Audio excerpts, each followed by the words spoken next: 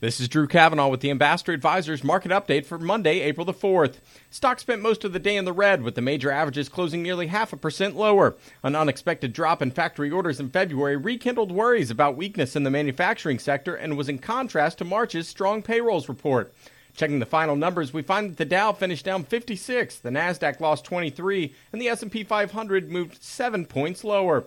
Join us tomorrow for another market update. Ambassador Advisors is a Christian financial planning firm helping faithful stewards do more. For more information, visit our website at ambassadoradvisors.com. Securities offered through American Portfolios Financial Services, member FINRA SIPC. Investment advisory services offered through Ambassador Advisors is not affiliated with American Portfolios Financial Services. Information in this illustration has been obtained from sources believed to be reliable and is subject to change without notification.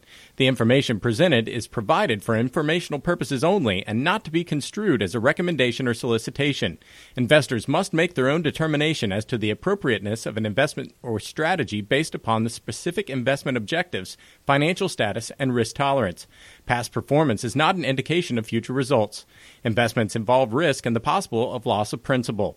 Any opinions expressed in this form are not the opinion or views of American Portfolio Financial Services. Opinions expressed are those of the guest only.